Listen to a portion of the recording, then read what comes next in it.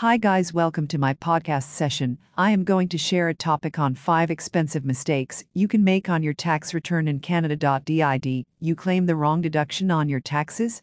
Or did you forget to state a job income that you had a T4 for? Mistakes can cost you a lot, especially when making mistakes in filing tax returns. Here are some common mistakes you need to look out for while filing your personal tax return. 1. Failing to report principal residence exemption. Principal residence exemption provides an exemption from tax on any profit gained from the sale of property that is designated as your principal residence. The sale must be reported on your tax return, along with the designation on the second page of Schedule 3.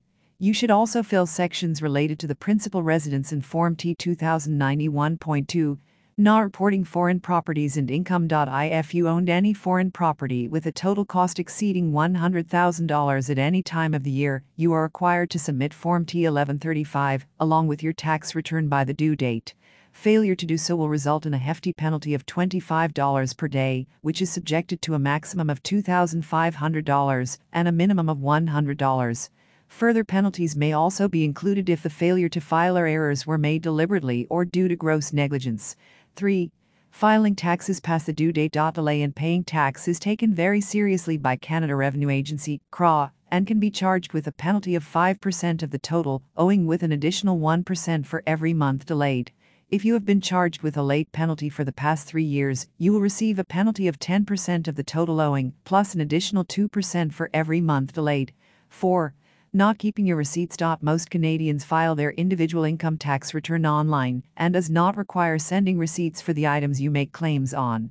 However, the CRA could ask you to produce the receipts, and failing to do so may mean that the deduction is disallowed. In turn, you may end up paying more taxes than you thought, and this includes penalties of up to 125% of the amount stated on the receipt. 5. Doing it yourself. Filing a tax return can be really complex as there are too many rules, and messing them up could cost you a lot of money. Approach a professional accountant to gain insights and advice on how to get maximum returns. The investment you make in getting a good accountant will bring a good return. Thank you.